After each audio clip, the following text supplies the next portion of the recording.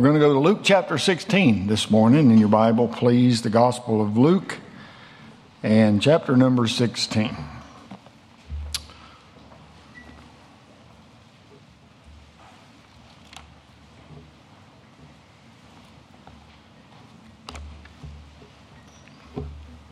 Luke chapter number 16. And as is our custom, we'll stand for the reading of the Word of God, unless you're not well able to stand, and then God knows all about that.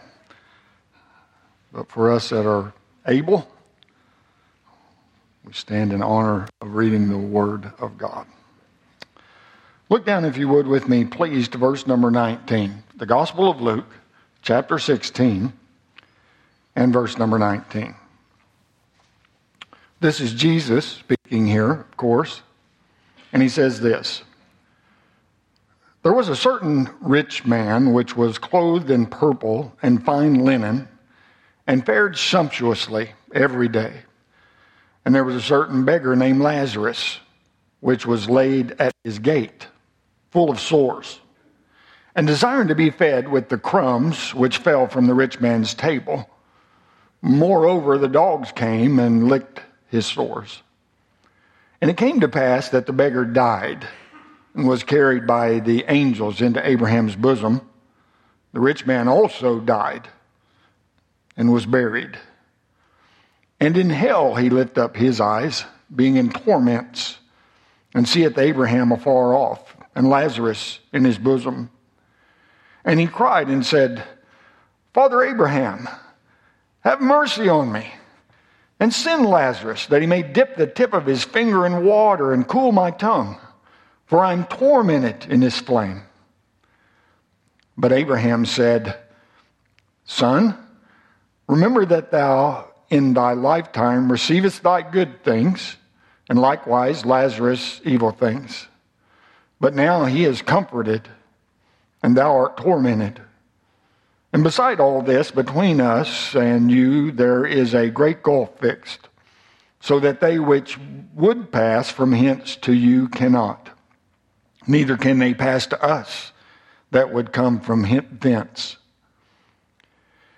Then he said, I pray thee therefore, Father, that thou wouldest send him to my father's house. For I have 5 brethren, that he may testify unto them, lest they also come into this place of torment.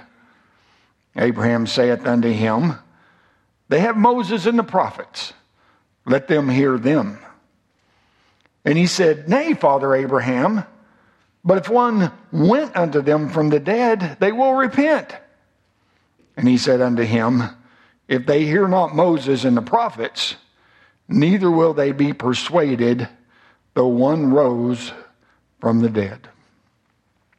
I titled the message this morning, Alive in Hell. Let's pray and we'll try to get started. Father, we come to you one last time before we get into this message and ask for the help that we so desperately need. Lord, to preach this message the way that you would have it done. And Father, we just ask for your guidance and power. Lord, the boldness to say what needs to be said, the wisdom to not say anything that doesn't need to be said. And then we pray for the ears of the listeners. We pray for those that are in this sanctuary and also those that are watching by live stream, Father, that you would open up our hearts. If there is someone here or watching by live stream that's never truly trusted Christ as their Savior, I pray that this message would hit the mark. I pray, Father, that you would speak to them. Lord, that you would convince them that their greatest need is a relationship with you through the Lord Jesus Christ. We need your help here, Lord, please, this morning to just preach this the way that you'd have it done, that your perfect will might be done in each life. And we'll thank you and praise you for what you accomplished, for we ask all of these things in the mighty name of Jesus Christ. Amen and amen. Thank you so much for standing, and please do be seated.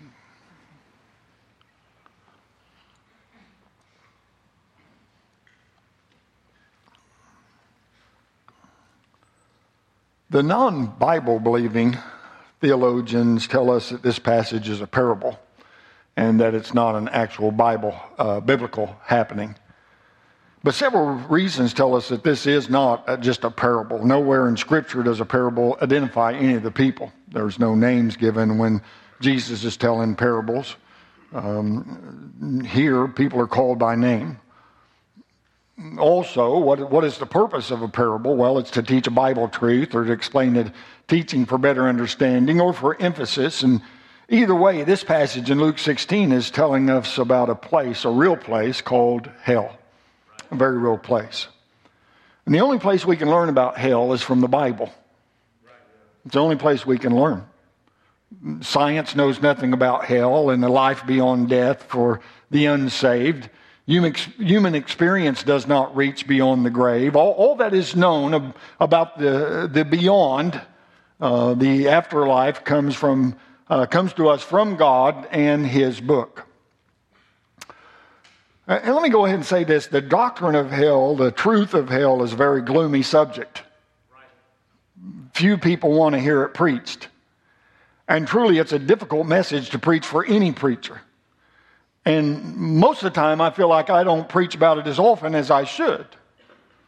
If we keep this thought before the members of Riverside Baptist Church, the truth that the unsaved will end up in hell, maybe it calls us to have a greater burden and a greater compassion for those that are lost.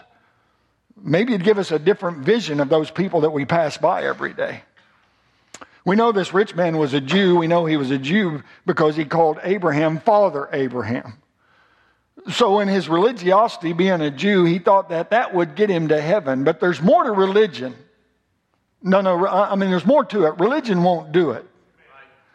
And we know this, a child of God will be escorted into heaven by angels. Luke 16:22, where we read there, it came to pass that the beggar died and was carried by the angels into Abraham's bosom. The rich man also died and was buried. So the fact that one of these men was poor and the other was rich, that didn't determine whether either one of them went to heaven. Personal success has no merit in going to heaven. You can't buy your way into heaven. You can't give yourself into heaven. But very apparently, a child of hell will just open his eyes in hell. He closes his eyes, he or her closes their eyes in death, and then opens them in hell. Verse number 23 says, and in hell he lift up his eyes. And we know that the rich man was alive in hell because he had all of his physical senses. They were all there. Think for a moment about being alive in hell. Alive and no hope or possibility of ever getting out. And you have understanding, realizing things yet helpless to change. In verse number 23, it tells us that he could see, and in hell he lift up his eyes, being in torments, and seeth Abraham afar off, and Lazarus in his bosom. Now, this doesn't necessarily mean he could see his surroundings because there's darkness in hell, but rather he saw into heaven at that time. He saw Abraham. He saw Lazarus. And the rich man knew Lazarus was in heaven at that time. In verse 24, he sees Lazarus and he pleads for him to come and to cool his burning tongue. He knew that Lazarus was not suffering in pain. He was suffering, but he knew Lazarus was not. And so seemingly people in hell will know what's happening in heaven at times, I guess, according to this. And that's going to add to the misery, and that's going to add to the torture many, many times again. On earth, Lazarus was the beggar. In hell, the rich man becomes the beggar. The one who was being begged from is now begging. Verse number 23 says, in hell. The word translated hell there, Hades, means literally a dark, obscure place, the place where departed spirits go, but especially the place where wicked spirits go. Because see, every demon is going to end up in hell. It was created for the devil and his angels, if you will. So who in their right mind would want to spend eternity with demons? Revelation chapter 20 verse 10 says, and the devil that deceived them was cast into the lake of fire and brimstone, where the beast and the false prophet are, and shall be tormented day and night forever and ever. We have to understand that Satan is not the king of hell. Satan has no authority in hell whatsoever.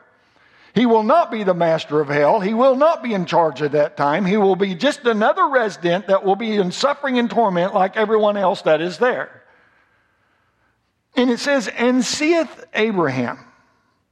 So you have to imagine this. This is an aggravation in his misery. He's already miserable. But one of the first things that occurred in hell was to look up and see the poor man that lay at his gate completely happy. I mean, what a contrast here. Before this rich man, he was rolling in wealth, and the poor man was at his gate. This rich man had no expectations of the sufferings now that have come upon him. And Lazarus, he's happy, and he's forever fixed in the paradise of God. These circumstances mean that there will be a separation, and that the wicked in hell will be conscious of the righteous to some extent. Though on earth they were poor or despised, those people that know Christ will be in heaven. And we know this, heaven and hell are far from each other, and it'd be no small part of the misery of the one that is far and forever removed from the other. But he seeth Abraham, not God, to whom therefore he cannot cry. He seeth Abraham and Lazarus sitting there, and it's a proof of recognition beyond the grave. But he could not only could he see, but he could feel. Verse number 24 says, and he cried and said, Father Abraham, have mercy on me, and send Lazarus, that he may dip the tip of his finger in water and cool my tongue, for I am tormented in this flame. Now, why would he be crying for mercy in the coolness of water if he could not feel the pain and torment? But he can. No, I didn't say he could, I said he can. Because he's still there today. Being in torments. His wealth had failed him. The good things that he had have departed. So being in hell does not deaden or remove the pain that's going to be experienced by everyone that goes there. Hell is a place of great pain. The rich man uses this phrase, I am tormented in this flame. And so we could see he could speak. Being there. And he cried, Father Abraham, have mercy on me. He spoke to Abraham. He could hear. He carried on a conversation with Abraham. And he said, Nay, Father Abraham, but if one went to them from the dead, they will repent. So he could hear Abraham speak. And he could also taste. He wanted a cooling taste of water on his tongue. And cool my tongue, for I am tormented in this flame. So I want you to understand this. He has emotional capability. Come on, it's not like he goes down there and just one of these days finally just dissipates into nothing and it's no more. Oh, no. For eternity. For eternity. He is in this awful place. He had a memory. It says, Son, remember thy good things. But his good things did him no good in death. Because good things don't last. Good things are going to burn up with the rest of this world one of these days. He also had compassion at this point, because verse number 28 says, he's talking about his 5 brethren, and says, lest they come into this place of torment. So he had compassion now.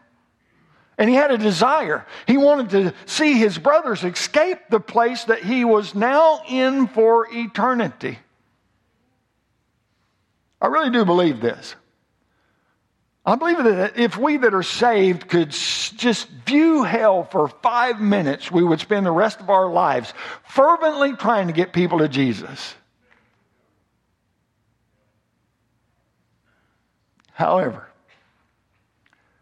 just because we can't see it does not make the fact of it any less real. It's a very real place. People who do not know Christ as their Savior will end up in that horrible place. They are going to be there.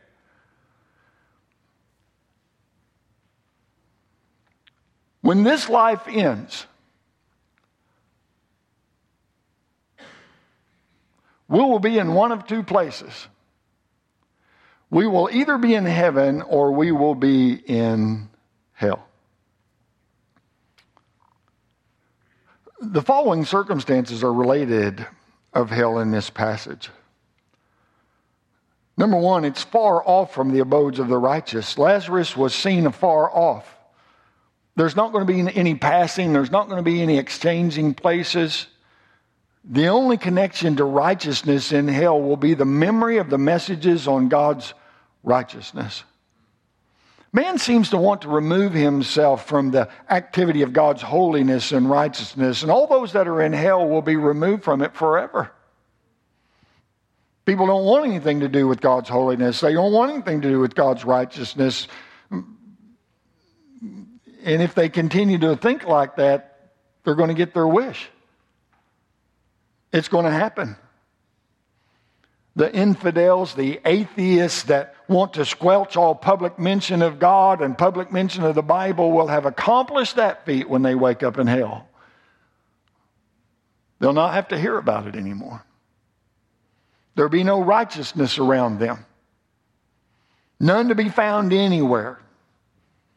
It's going to be total blackness, filled with wicked people. We know that man, apart from righteousness, experiences the worst of God's wrath. We know that. Because the absence of God's righteousness brings chaos. Romans 1:28, and even as they did not like to retain God in their knowledge, God gave them over to a reprobate mind to do those things which were not convenient. And we have to notice the downward move once God removes righteousness from them. Verse 29 there in Romans, being filled with all unrighteousness. And that's a contrast to being filled with righteousness or serving God with all of our heart. Being filled with all unrighteousness, fornication, wickedness, covetous, maliciousness, full of envy, murder, debate, deceit, malignity, whisperers, backbiters, haters of God, despiteful, proud, boasters, inventors of evil things, disobedient to parents, without understanding, covenant breakers, without natural affection, implacable, unmerciful, who knowing the judgment of God, that they which commit such things are worthy of death, not only do the same, but have pleasure in them that do them. And ladies and gentlemen, all of this is taking place every day in our society. This type of behavior is commonplace with those that care nothing about God, the God of this Bible. They believe they just go on, live any way they want to, do whatever they want to do, live the lifestyle they want to live, whatever the case may be. Hell is a place of physical or literal experiences. The Bible tells us that the physical body will be cast into hell. Revelation 20 verse 14. And death and hell were cast into the lake of fire. This is the second death. And whosoever was not found written in the book of life was cast into the lake of fire. So for the lost, for those that do not know Jesus Christ, at death the body goes to the grave and he was buried. And the spirit goes to hell. But at the great white throne judgment, the spirit and the body will be united once again. And after the judgment, they're going to be cast into hell forever and ever with no hope of ever getting out. Let me stop here for just a second. This has become such a fairy tale in our society and in our world. Are you still with me here? This has become such a fairy tale. Nobody wants to believe in hell. Nobody wants to believe that there's a place that, for those that do not know the Lord Jesus Christ, where they'll have to spend eternity in torment. Nobody wants to believe this anymore. For years and years, and even as a child, I remember the cartoons and different things about the devil and the end and all these different things. The little red fellow with horns and a pitchfork and making fun of those that are in hell, whatever the case may be, making light of it, trying to air conditioning it. Oh, we just go to soul sleep. Oh, there's nothing after we pass from this life, whatever. No. People don't like to think about hell. They don't like to believe that it is real. But I am here to declare to you this morning, by the authority of that book that lays on that pulpit, hell is a very real place. It's a very real place. And people that do not know Jesus Christ as their personal Savior will spend eternity in that place. A very real place. And I think it's only fair, and I hope you do too, that we occasionally at least warn people about that. And it's a shame that we, as children of God, if we know for sure that we are saved by the grace of God, that we know we have been born again, that we know that our name is written in heaven, that we know we have a place reserved for us. It's a shame that we don't take any more thought than we do to the people that are around us. We would rather dabble in sin and have a good time while we're still here, even though the people around us don't know the Lord Jesus Christ, and we make light of that and all of that. But one of these days, as they stand at the great white throne judgment, and we don't, we are standing there watching them be judged for their sin, it's not going to be as happy of an occasion. I'm saying that we'll wish we had said something about it a lot more than we have. We will wish that we had given out more invitations to come to church. We will wish that we had passed out the gospel more than we have. We will wish that we had taken time to sit down with people and explain to them why Jesus came to this earth and died for the sin of mankind, and that he rose from the dead victorious over death and hell and the grave, and that people that will put their faith and trust in him can be saved by his grace. They can have all of their sin forgiven. They can have a place for them in heaven, their name written in the Lamb's book of life. One of these days we will be sorry that we have not shared it more. Because people are going to end up there. People that you work with. People that don't even know that you're a Christian, or they know that you're a Christian, but really they don't see that much difference.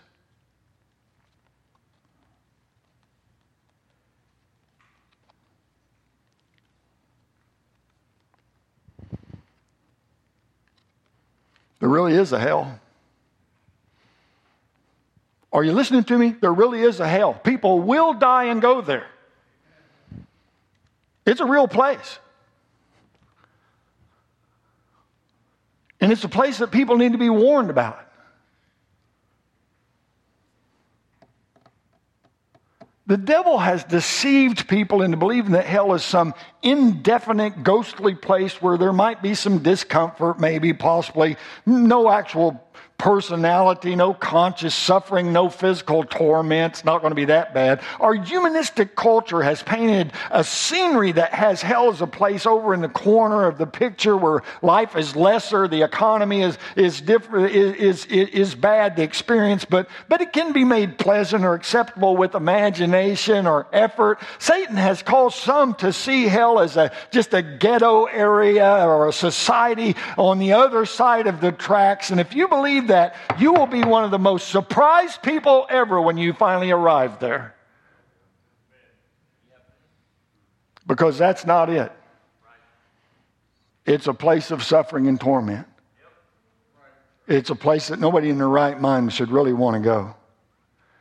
And there will be literal fire. We know that there will be literal bodies, so why would there not be literal fire? The Bible tells us over and again, warns us over and again about the fires, of hell. Revelation 20 verse 14, 15 talks about the lake of fire. Mark chapter 9 verse 43 says, into the fire that never shall be quenched. Verse 44, and the fire is not quenched. Verse 45, into the fire that never shall be quenched. Verse 46, and the fire is not quenched. Verse 47, to be cast into hell fire. Verse 48, and the fire is not quenched. What do you suppose the Lord is trying to tell us? He's trying to make sure that we understand that there is literal fire in hell. You that read the Bible, you know that the Bible talks more about hell than it does heaven. Because I think God is trying to give us fair warning.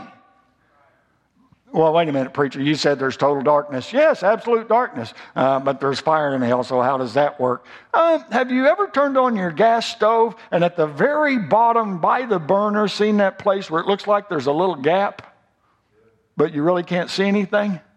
Scientists tells us that that's the hottest part of the flame. So it is very possible, isn't it, that the fires are burning in total darkness. We know it's true because that's what the Bible tells us.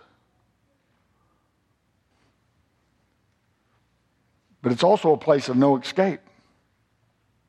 It never ends. No, people can't pray you out. You still with me here? People can't pray you out. People can't buy you out. People can't light enough candles for you to get out.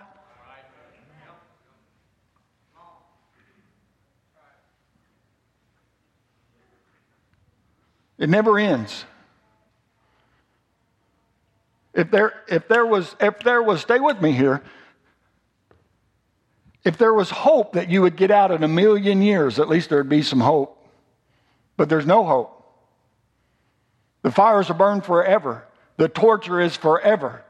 The punishment is forever. No hope of ever getting out. If you thought you'd be out in 10,000,000 years, at least there'd be that little bit of hope back there somewhere. But I'm telling you, once a person is cast into hell, it is for eternity, forever and ever and ever and ever and ever and ever.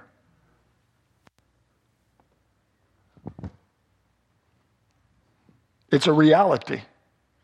It's just as real as that seat you're sitting in. It's just as real as the clothes you have on. It's just as real as the house you live in. It's just as real as the person sitting next to you. It is a reality. It's a real place. It's a real destination for those that do not know Christ as their Savior. And we pretty much avoid it, speaking of it, talking about it, even mentioning it. We don't even like to think about it. And as I said at the beginning of this thing, I know it's not pleasant. I know it's not something that's happy. I know it's not something that, we would just bring up any place and talk about as we would anything else. But we have to remember that it is a real place where people go and they'll never, ever, ever get out. Ever get out.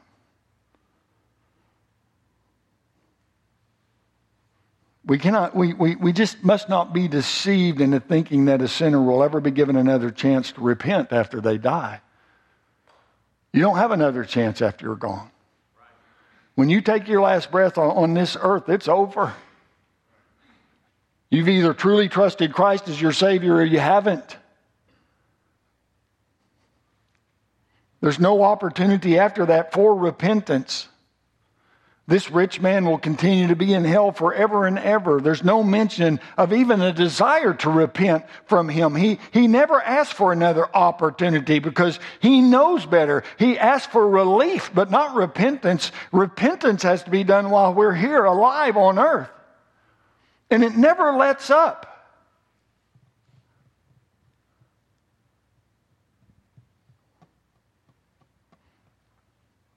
There wasn't a delay for Lazarus or the rich man. Both were taken immediately to their final place of residence. Lazarus goes to heaven, the rich man goes to hell.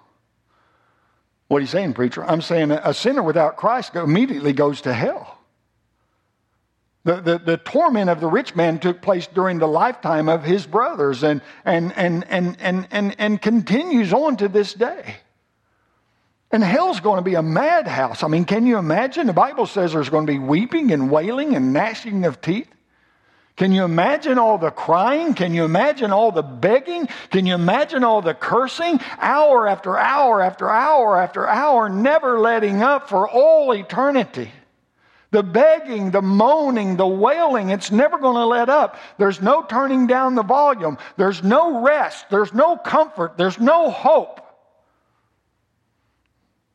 People that end up there will be there day after day after day after day with no escape. No escape. And it is a place of great suffering. It's represented by a torment in a flame. Where we read there, verse 24, and he cried and said, Father Abraham, have mercy on me and send Lazarus that he may dip the tip of his finger in water and cool my tongue, for I'm tormented in this flame. But Abraham said, Son, remember that thou in thy lifetime receivest thy goods, and likewise Lazarus evil things, but now he is comforted, and thou art tormented. Both the rich man and Abraham confirmed the torment suffered in hell. The rich man said, For I'm tormented in this flame. Abraham confirms, and thou art tormented. So the same ability that he had to suffer on earth is still present with him in hell. He's alive in hell. He has the same kind of mind. He recognized Lazarus. He remembers his brothers. He remembers that he did not repent. He longs for a drop of cool water on his parched tongue. Abraham even told him, son, remember, the memory will be a part of the suffering in hell. He was conscious in his full possession of the faculties of his mind and memory and conscience. He remembers the time that he had a chance to believe. He remembers the time that he heard the truth. But sin always brings suffering. Always. Sin puts people in the hospital with sick and diseased body. Sin puts people in jail losing their freedoms. Sin breaks up homes and brings disease and death and misery. We can be sure that after this life, the sinner will reap what he sows and will get honest wages for that. Thus, every Christ-rejecting, hell-deserving sinner will come to this place of torment reserved for those who will not repent and trust Christ as their Savior. No, I'm not saying that with any joy in my heart whatsoever.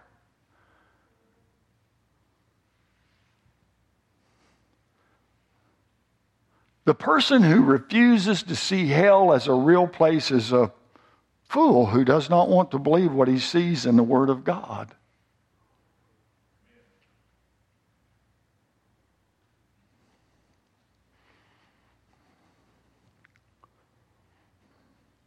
Let me give you a few references. Hell is a lake of fire, Revelation 20. A devouring fire, Isaiah 33. A bottomless pit, Revelation 20. Everlasting burnings, Isaiah 33. A furnace of fire, Matthew 13. A place of torments, Luke 16. Where they curse God, Revelation 16. A place of filthiness, Revelation 22. Where they can never repent, Matthew 12. A place where they have no rest, Revelation 14. A place of everlasting punishment, Matthew 25. A place of blackness, of darkness forever, Jude 13. A place where they gnaw their tongues, Revelation 16. A place where their breath will be a living flame, Isaiah 33. A place prepared for the devil and his angels, Matthew 25. A lake of fire into which people are cast alive, Revelation 19. A place from which the smoke of their torment ascendeth up forever and forever, Revelation 14. A place where they drink the wine of the wrath of God, Revelation 14. A place where they do not want their loved ones to come, Revelation 16. A place where there are murderers and liars and fearful and abominable, Revelation 21:8. We can be assured hell is a place of suffering. Real place. Place of loneliness. A place of fear. A place of remorse. Where we read there in Luke 16, verse 26, and beside all this, between us and you, there's a great gulf fixed, so that they which would pass from hence to you cannot, neither can they pass to us that would come from thence. He is in a place where he'll never get out. Now, hold on. No, think of me. Think with me. Come on. Think of the fear. Think of the loneliness and all that goes with that. If we had the capability to tune to hell's sound channel, we would hear the rich man still crying out for water and the cooling of his tongue. And who knows, his brothers may be there with him also, crying out for the same things as he is. And it's really something. Stay with me here. It's really something, because the rich man seems surprised to wake up in hell. See, most people, please listen, most of those in hell don't plan on going. Most of those in hell did not expect to be there. The rich man thought Lazarus should still be his servant. Send him down here to cool my tongue. He was shocked to find himself in this flame of torment. He didn't take his money, but he took his memory. He didn't have treasure, he had torment. The rich man was no longer center stage. He's now staged in the center of hell's fiery torment. The rich man no longer fared sumptuously. Now he feared continually. The rich man no longer is clothed in purple and fine linen. He's now suffering in the rags of unbelief. The rich man no longer has rich friends which dine with him daily. He now begs for someone just to bring him a drink of water. The rich man is no longer surrounded by glamour and grandeur. No, he now is lonely, all alone. He has no visitors. He's in total darkness. And the reason that there is total darkness in hell is because of the absence of light, the absence of Jesus Christ. He is the light. Without him, there is darkness.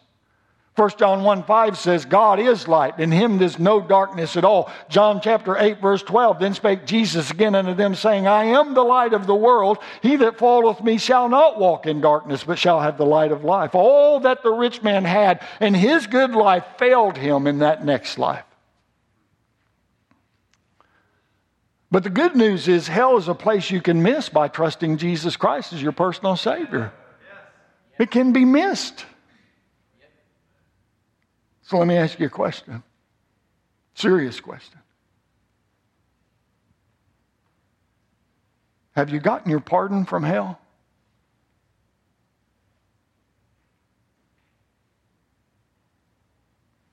Your pardon? Because you see over in John chapter 3, verse 18, it tells us that unbelievers have already been assigned to the torment of hell. People that don't believe. People that haven't trusted Christ. No, they've already been assigned to the torment of hell. John chapter 3, verse 18, the Bible says, he that believeth on him is not condemned. Listen, but he that believeth not is condemned already, because he hath not believed in the name of the only begotten Son of God. And if you're not saved, really the only reason you're not in hell already is the grace of God. It's because God's given you a chance. It's because God's given you time. It's because God's given you opportunity. No. Don't write this off as something that say, well, that's just what you believe. Oh, no. That's what God says is true. This isn't just a belief of me.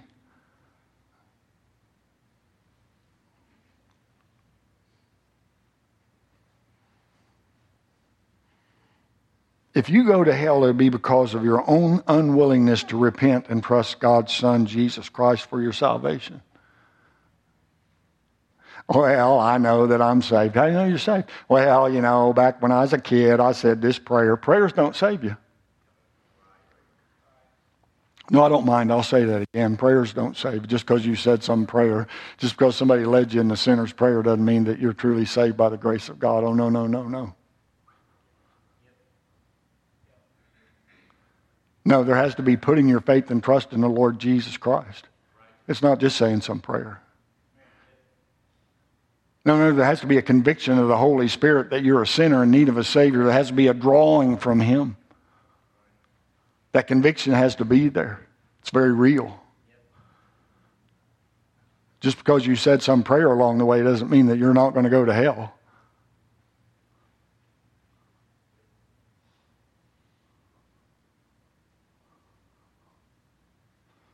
I believe that there's way too many. I believe that there's way too many that have said prayers along the way that think they're on their way to heaven. They have no desire for the Bible. They have no desire to be close to God. They have no desire for church. They have no desire of anything godly. They have no desire to get away from the sin that they're in. They may wear their little cross necklace. They may say that they love Jesus, but they have no real heart's desire to do anything for God, anything, anyway, anytime, anywhere. I'm telling you, somebody like that does not know Jesus Christ as their personal Savior.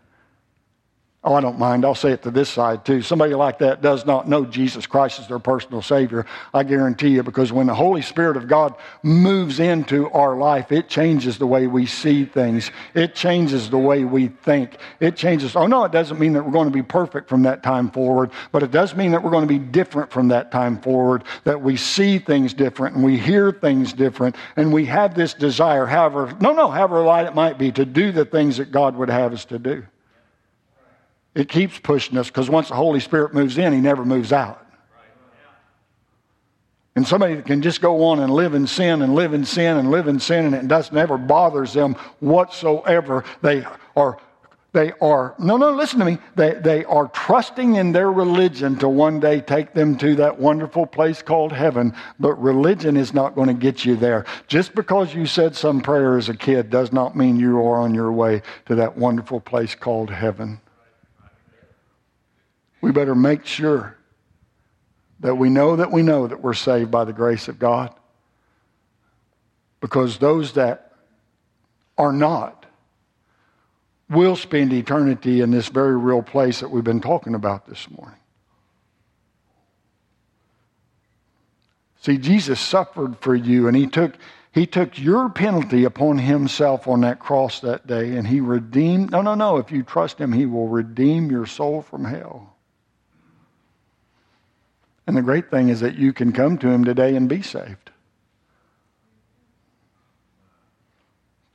Repentance toward God, faith toward the Lord Jesus Christ. You turn your heart to God. I want what God has to offer. No, I really want it. I want it. No, I just don't want this refuge from hell. I want what God has to offer. Trusting Christ as your Savior. And he'll save your soul. I'm telling you, he'll save your soul just like that.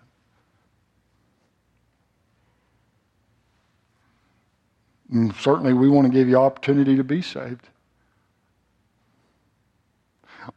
Well, but it's just weird. I mean, what are people going to think if I come down there and, and say I need to be saved? They'll rejoice. No, the Bible says there's rejoicing in the presence of the angels of heaven over one sinner that comes to repentance. No, the Bible says there's presence. There's joy in the presence of the angels of heaven over one sinner that comes to repentance. No, it doesn't say the angels are rejoicing. The angels don't know anything to rejoice. They don't know salvation. They don't have any understanding whatsoever. Well, who's rejoicing? God. There's rejoicing in the presence of the angels over one sinner that comes to repentance. Hallelujah. I'm telling you, God is not willing that any should perish, but that all should come to repentance. And when somebody does come to repentance, God rejoices. Because he is the one that sent his only begotten Son. He is the one that offers up salvation for man. He is the one that wants us to be saved by his grace.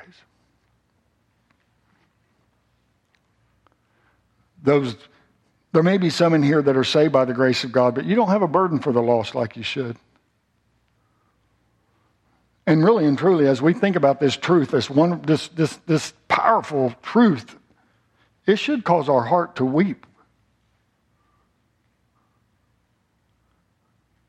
No, when we think about the men, women, and boys of girls that are stumbling along in life on their way to hell, it should cause our heart to yearn to try to get somebody to Jesus. Because if somebody doesn't warn them, that's exactly where they're going to spend eternity. Because see, the rich man, he's still alive in hell.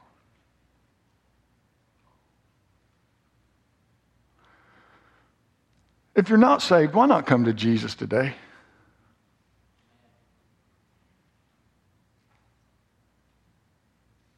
And if you are saved, why not decide to tell somebody about his saving grace today? Is there a hell? Oh, yeah. Is it a real place? Most definitely so. Will people that don't know Jesus go there for eternity? Yes, sad to say they will. But they have no chance at all, no chance whatsoever to truly repent and trust Christ as their Savior if they don't hear about it. Today could be your day of salvation. Today could be a day that you get a new burden for the lost. I guess it just depends on how important it is to you. Your own soul should be very important to you. But the souls of others, it should mean something to you if you are a child of God.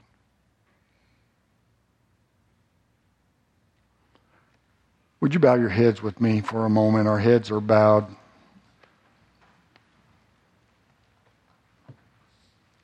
Eyes are closed. Nobody looking around in respect of the Lord, in respect of each other.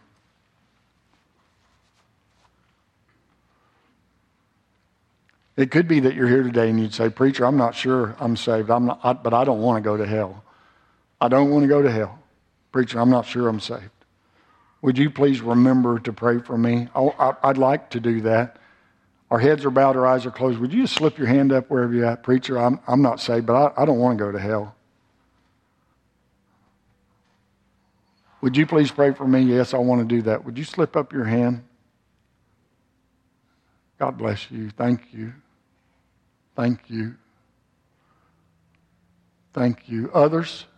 Preacher, that's me. You pray for them. Will you pray for me too? Because I'm just not sure I'm saved. I don't want to end up in that awful place. Would you please just pray for me? Let me pray for you, would you? I just want to pray for you. I'm not going to embarrass you. I'm not going to call you out. I just want to pray for you. I want to do that. Yeah, preacher, that's me. Would you just slip up your hand wherever you're at? Others? I need that, preacher. I need Christ. Please pray for me. Others, before we move on, would you let me pray for you?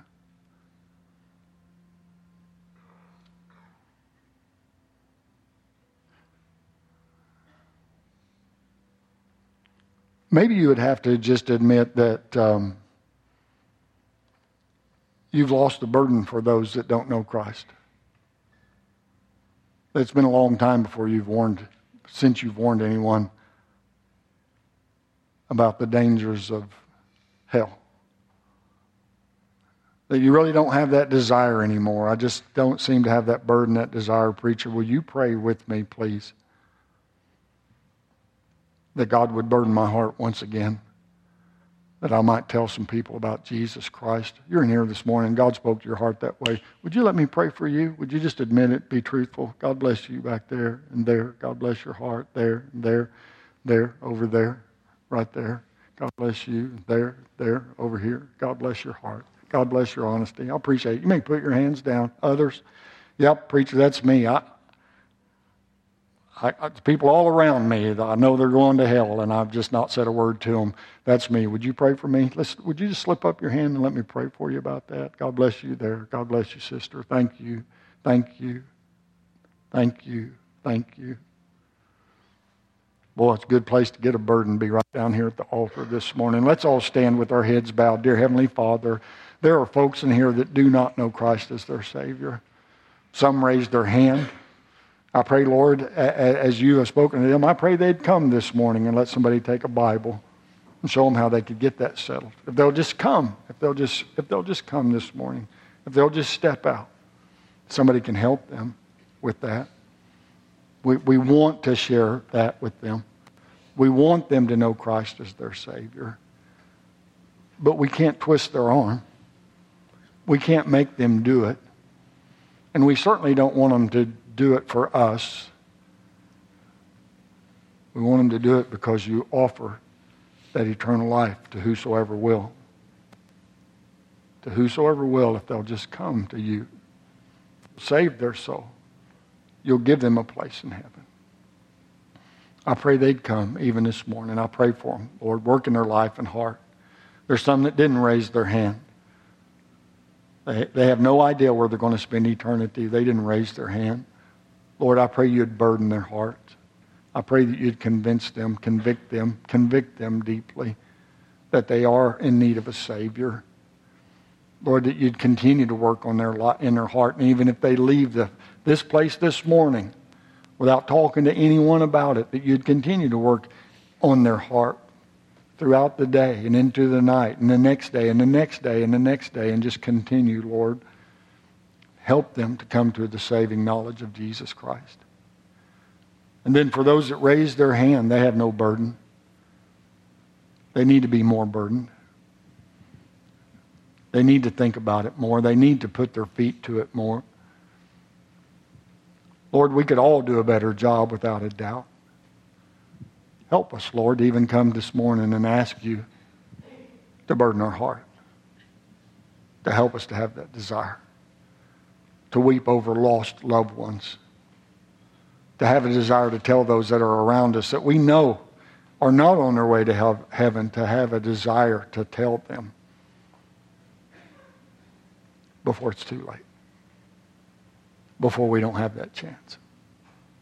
Father, whatever needs to happen around the altar this morning, we pray your will would be done. Save those that are lost.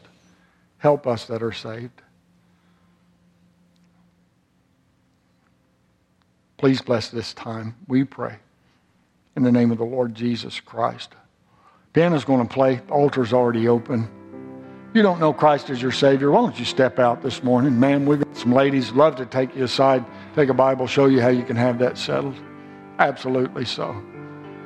You can have it all settled before you ever leave this place today. The greatest thing you've ever done. All you have to do is come. We'll meet you right down here. Be happy to do so. Maybe you have a burden for somebody you know that's lost. Why don't you come pray for them? Just let God have His way in your heart and your life. You may be the only one that ever has the opportunity to tell them, to warn them. Don't let those chances slip by. You let God have His way. Cole's going to sing a verse. I'm not going to drag this out. God spoke to your heart. You know you need to come. Let's get it.